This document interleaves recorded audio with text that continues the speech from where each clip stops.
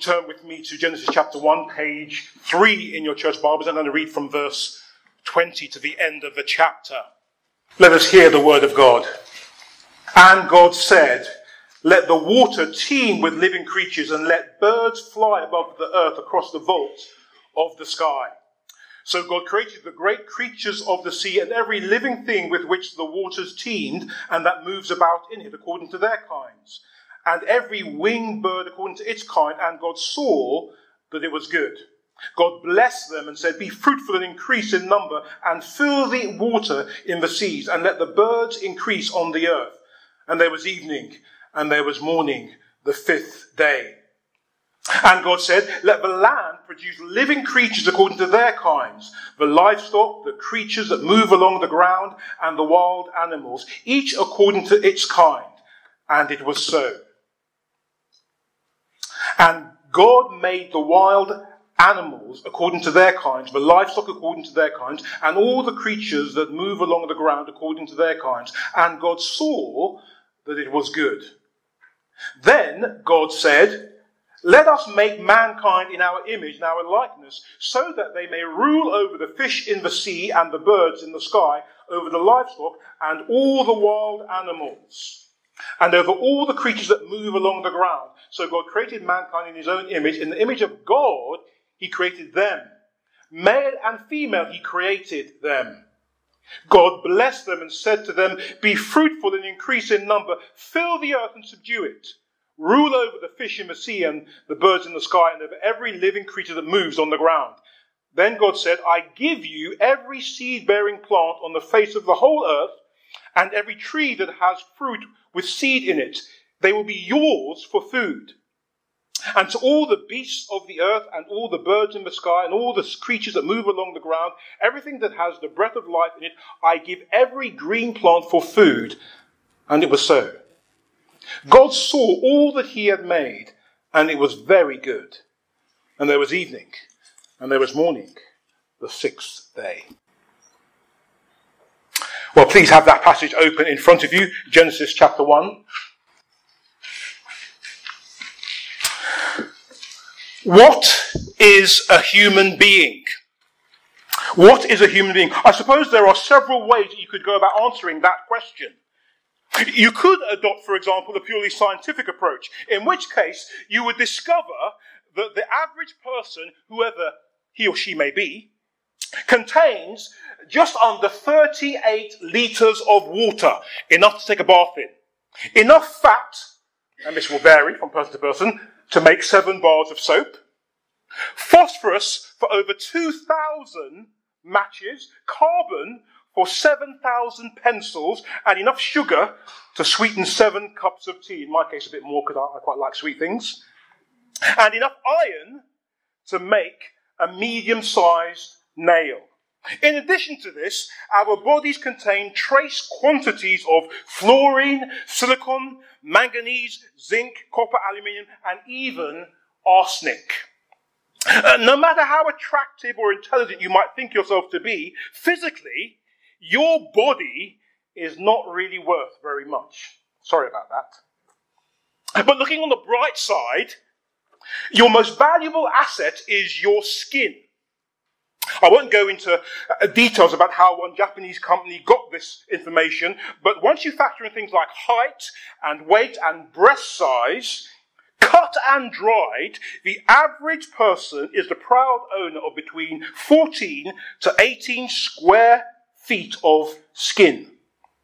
Based on the selling price of cowhide, the value of the average person skin is about, wait for it, £2.66. Some of us might want to sell up early before we get old and wrinkly, if we want the best price. Just a suggestion. And now, whether you find these facts fascinating or horrifying, they do alert us, don't they, to the reality that if we want a serious answer to the question, who am I, or what is my true value, we are going to have to go beyond science or simply the mere chemical composition of things. Atheist philosopher Peter Singer argued argues that the boundary between human and animal life is arbitrary, completely arbitrary. He popularized the term speciesism.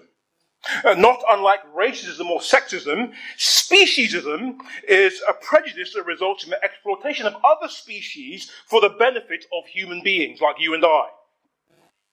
Singer believes that all creatures that can feel pleasure or pain should be treated equally. Discrimination between species, even to benefit humans, is therefore unacceptable. But is Peter Singer right? Are radical animal rights activists right? Well, the opening chapter of the Bible, the book of Genesis, suggests that human beings are unique amongst all God's creatures. That is what I think God is saying to us in his word from Genesis chapter 1 here this afternoon. And so that's the first thing. You and I are unique amongst all God's creatures. But let's be clear. Genesis celebrates other living creatures. God made the sea and the land swarm with living creatures. Chapter 1, verses 20 to 25. According to verse 22, he blessed them and caused them to multiply. Twice we are told it was good with respect to those creatures he created. You see that in verse 21 and then again in verse 25. So respect for our environment and the creatures in it is not only right, it is also Christian. Our God is the God of creation and not just the God of salvation. One of the leaders here at Gracious Broccoli works in sustainability. Well, environmental sustainability is a good and noble area of work for Christians to be involved in. And now, throughout Genesis chapter 1, the biblical account of creation is intentionally formulaic. God speaks and things happen. Stuff happens. I could use another S word, but that would be impolite. He creates by issuing instructions. Far from being thrown together, things are carefully crafted and meticulously ordered. Whether he is forming land, sea, or sky, or filling them with living creatures, it's as if God, or Elohim, has a vast army of despicable me-like minions rushing around the place, executing his will. Only there aren't any minions anywhere on the pages of Genesis chapter 1 because his word is so powerful that it affects the very things it pronounces. God's word produces what it utters. Unlike President Trump, God does not sign an executive order and then stand back while the little people swing into action. No, he literally says it, and it is so. 10 times we read the refrain, and God said. And 6 times we read, and it was so, in Genesis chapter 1. So when it comes to the creation of human beings, we expect to read something like, let the ground produce people. But instead, we read this in verse 26 of Genesis chapter 1. Then God said, let us make mankind in our image, in our likeness. The pattern of verses 1 to 25 is broken, it's changed. And the deep significance of what is happening here is further underlined in a number of different ways. First, it is presented as the final act of God's creative activity. Day 6 appears to reach its climax with the creation of human beings. Previously, we have noted that it's as if everything was created with us in mind. Well, as the jewel in the crown is put in place, as it were, God's creative work was done, finished, complete, at the end of day 6. Second, more column space is given over to our creation, verses 26 to 30, than to the creation of our great oceans our huge land masses, and all the many creatures, other creatures that fill them. Notice by comparison that the vast numbers of stars and planets in our universe outside of our solar system barely get 1/3 of a mention in verse 16. The writer simply says, oh, by the way, he also made the stars. In other words, the writer clearly wants us to know that what is happening in verses 26 to 30 is extremely important. Third, the word create, which has been used very sparingly in this chapter up to now, we saw it in verse 1 and then again in verse 21, is used 3 times in one verse. Look with me at verse 27. So God created, the Hebrew word there is bara, just to keep you awake. Say with me, bara. 1, 2, 3. Bara. There. Now you know just as much Hebrew as I know. Verse 27. So God created mankind in his own image. In the image of God, he created them. Male and female, he created them. Remember, this word translated create here is a unique word that is never used of an action done by a mere man or woman. And we find it only at emphatic points in this chapter. Verse 1, verse 21, and verse 27. It speaks of God's, Elohim's, unique activity. Fourth, we have that break in the pattern of the chapter I mentioned earlier. Now, a great deal of ink has been spilled over what the word us refers to in verse 26. Conservative scholars, for the most part, agree that it is God addressing himself. What we have here is not a leftover relic of a polytheistic, a many-God view of the world, but rather the first hint in the Bible of the Trinity. It may interest you to know that the word for God throughout chapter 1 of Genesis, the word Elohim, which appears in literally every verse, this is the plural form of the word for God in the ancient world.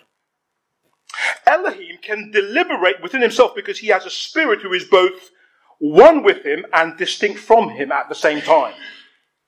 Put simply, the one and only Christian God of the Bible is us and not me. There is a difference between being and personality. For example, in this room there is one type of being. You are all, I hope, human beings. Yet we have, I don't know how many people we've got in this room, 40, 50, maybe more. We've got 50 or so different personalities. See, being is what you are, whereas personality is who you are. Well, the Christian God of the Bible is one being with 3 personalities. In Genesis chapter 11, as he goes down to see what is happening at the Tower of Babel, we read him saying to himself, let us go down and confuse their languages. In looking for someone to be his prophetic voice, Isaiah heard the voice of the Lord saying, whom shall I send and who will go for us? So this idea of the plurality of persons in the one God is not unique to Genesis chapter 1. Of course, it reaches its climax as God reveals himself supremely in and through the person of the Lord Jesus Christ in the New Testament. When the God-man Jesus is baptized in Mark chapter 1, God the Father and God the Holy Spirit are there, present. But the point to hold on to, however, in all this, in chapter 1, verse 26 of Genesis, in the words of one writer, is this.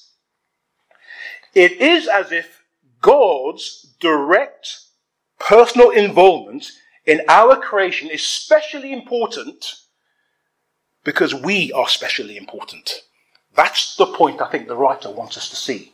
Let me say that again. It's as if God's direct personal involvement in our creation, Adam and Eve, is specially important because you and I, we humanity is specially important. As God approaches the most excellent of his works, instead of simply commanding that it be so, he instead enters into a divine consultation with himself. Put differently, what is about to come off his production line is unlike anything that has come before. We're about to see something unique in the whole of God's creation.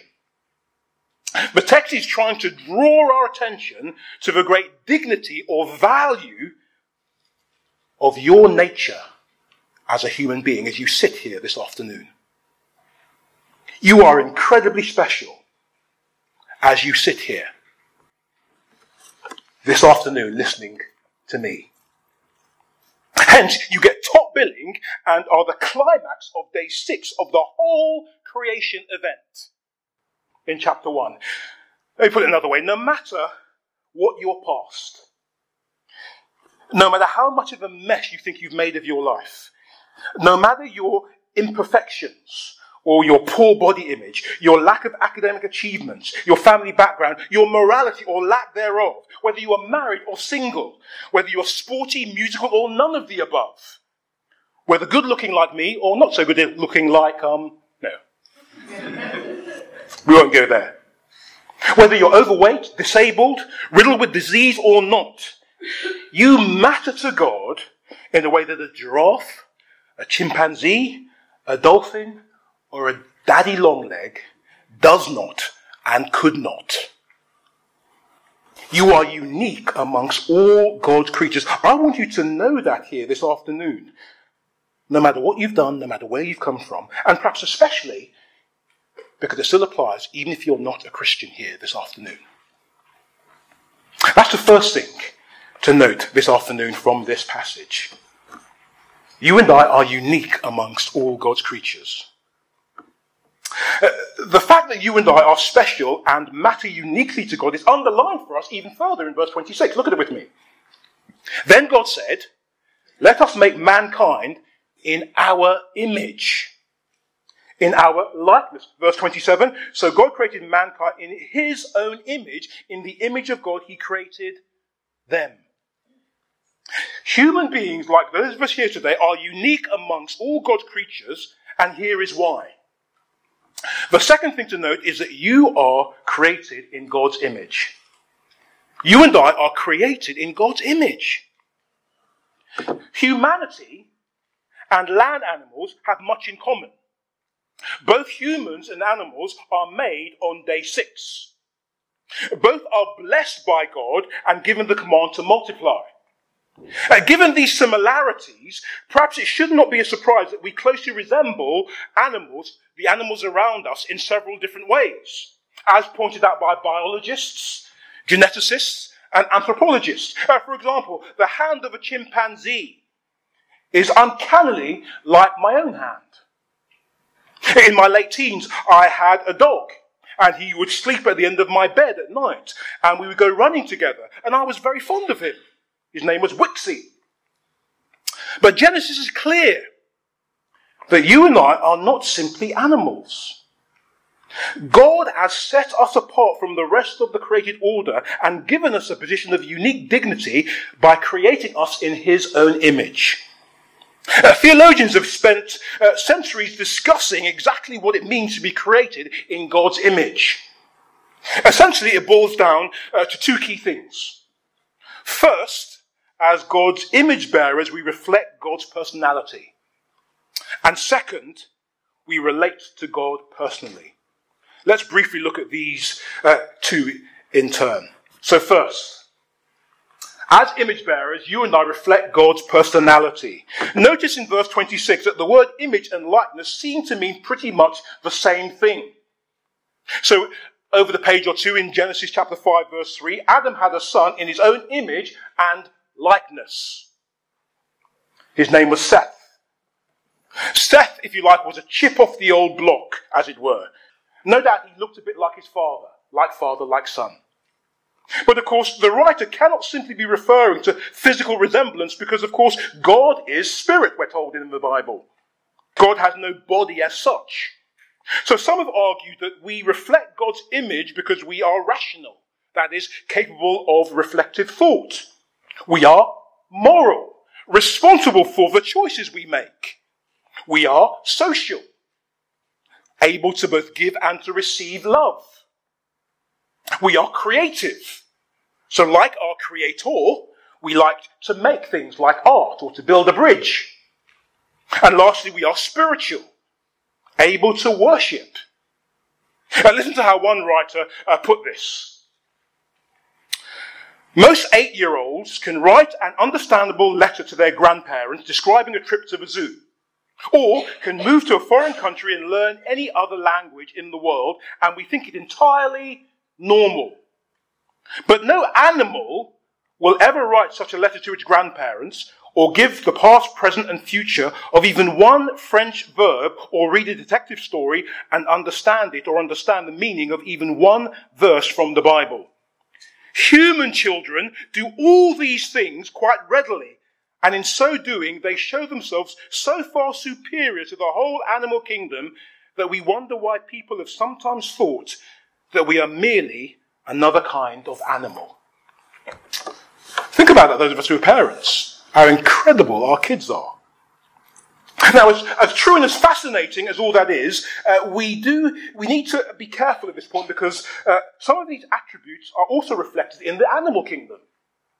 For example, a gorilla named Coco was trained by scientists to communicate in sign language using over 1,000 words.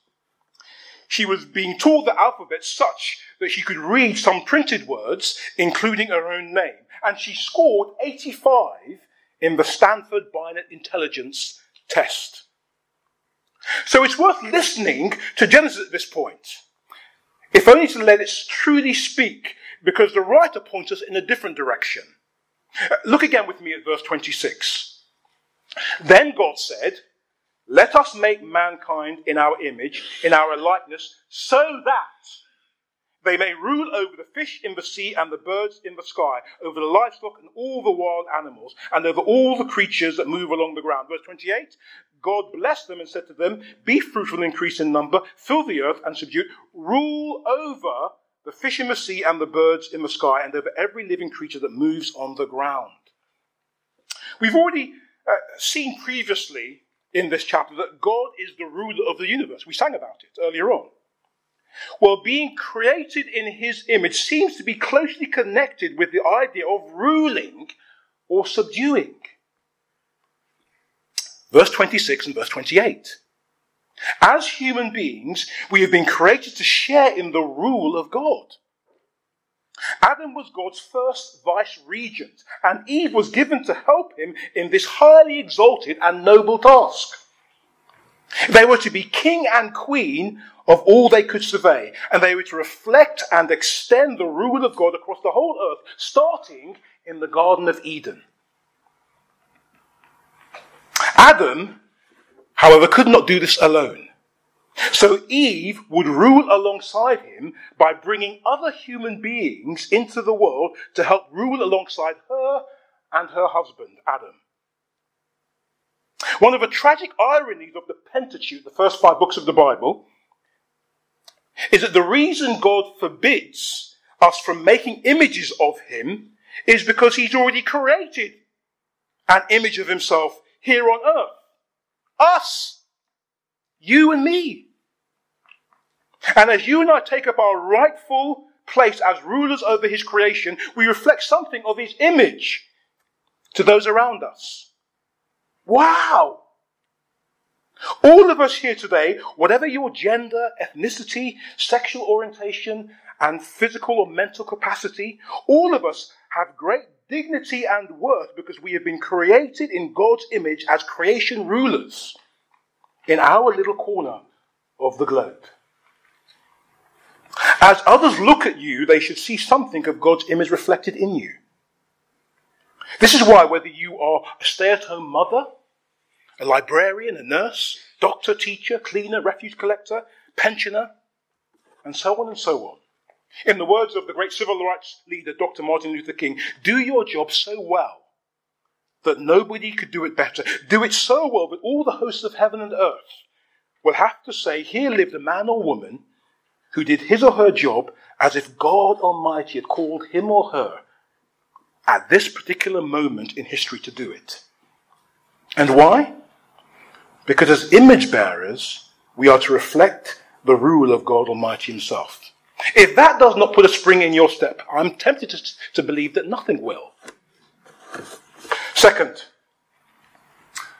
as image bearers, you and I reflect God's personality. But second, as image bearers, you and I relate to God personally. As image bearers, you and I relate to God personally.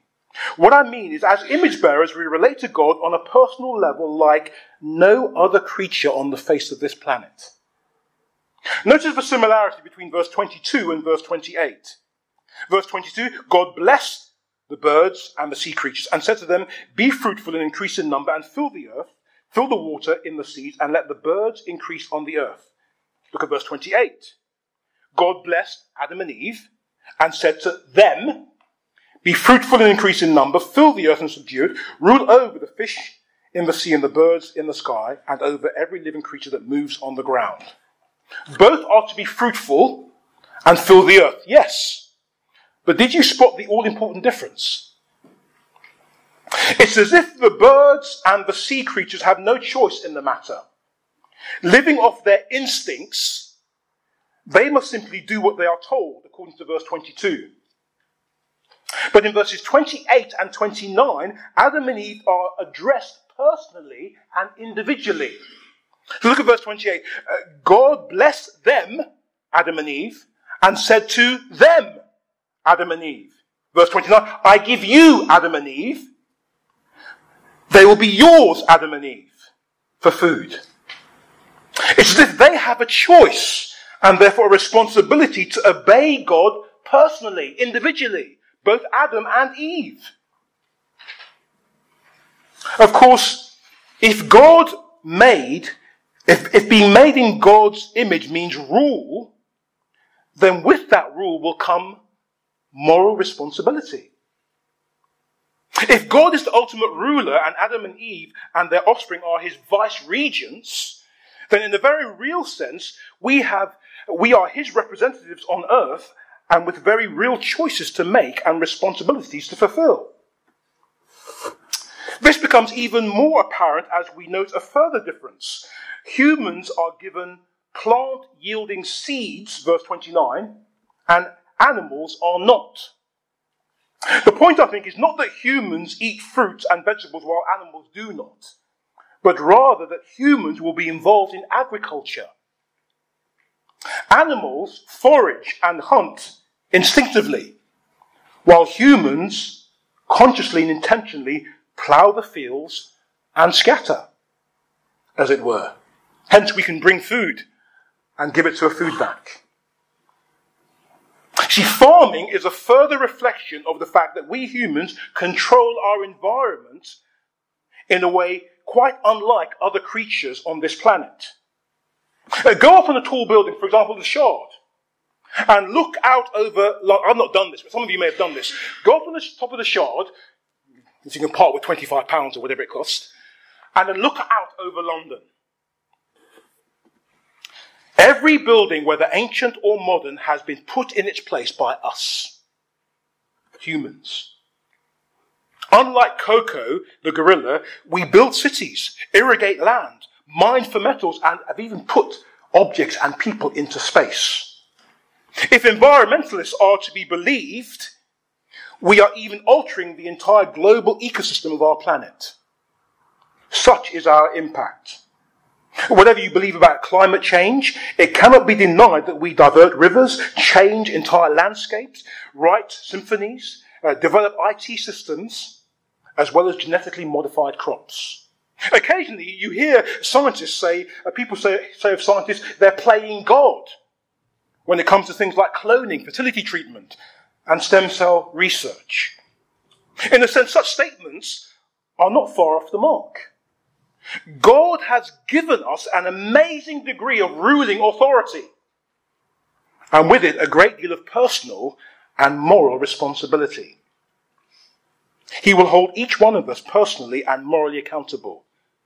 Since our uniqueness as human beings means we are created in his divine image to rule over his creation, personally and individually, as we relate to him and to one another. Let me close with one or two lines of application. Last July, my family and I went to a theatre to listen to the stories of several women around the theme of beauty. It was produced by one of our very own students from Goldsmith, Benedict Leon. While telling her story, one of the women insisted that as people, we matter. Genesis endorses this view. As human beings, you all matter. We all matter. Two items appeared side by side in a museum. One was the skeleton of a Roman slave whose body had been left at the bottom of a well. In life, he had no freedom and no rights, and in death, he had been disposed of like a piece of rubbish. He would put down the well. The other exhibit was a Roman altar dedicated to the divine Emperor Augustus. The contrast between these two people could not be greater. Both represent a false understanding of who we are as human beings. We're not rubbish. We're not divine.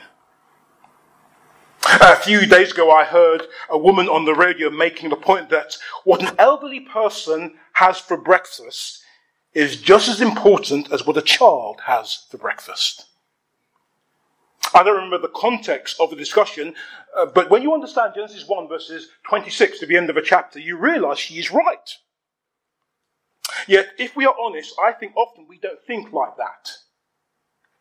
Let me give you perhaps a more pertinent example. You might be tempted to think that leading a fellowship group when only 4 people turn up is less worth your while than if 8 turned up. But the thing is, what are you saying about the 4 that have turned up? Are they somehow less worthy image bearers because only 4 of them turned up? James, in his New Testament letter, warned us against discriminating and becoming judges with evil thoughts with regard to one another. Whether there are many or few, whether someone is poor and working class, wealthy and middle class, well-educated or poorly educated, able to make a positive contribution or not, for whatever reason, whether your children's church class has 6 children in it or 2 children in it, every person you lock eyes with is a person created in God's image. This means they have intrinsic dignity, value, and worth regardless, and should be treated as such. James also warns us of the following. With the tongue, we praise our Lord and Father, and with it, we curse human beings who have been made in God's likeness. Have to be careful, don't we? The way we use our tongues, the way we talk about one another.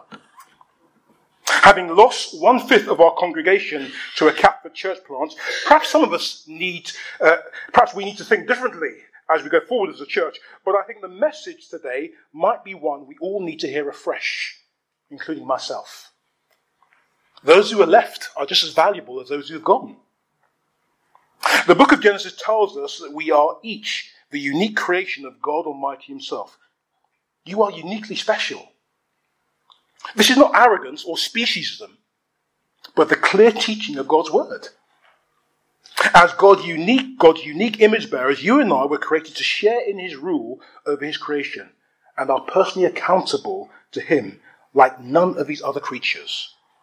And furthermore, the book of Genesis takes us right to the front line of many of the political and ethical battles that are raging in our culture today. Abortion, euthanasia, the NHS, care of the elderly, stem cell research, and so on and so on. How we address these issues, how we understand things like human rights, hinges on what we think it means to be human. On questions like, who am I? And what is my value? What is my worth? Whatever your answer to these questions, the Bible makes it clear that God so loved the world, he so valued you and me, that he gave his one and only Son, that whoever believes in him shall not perish but have eternal life, life with him forever. And even though this creation seems outside of our control, having risen from the dead, the writer to the letter of the Hebrews, quoting Psalm 8 that we had read earlier on, reminds us that now crowned with glory and honour, all things, including this creation, are under his, that is Jesus' control. So trust him. Let's bow our heads, close our eyes, and have a moment for reflection.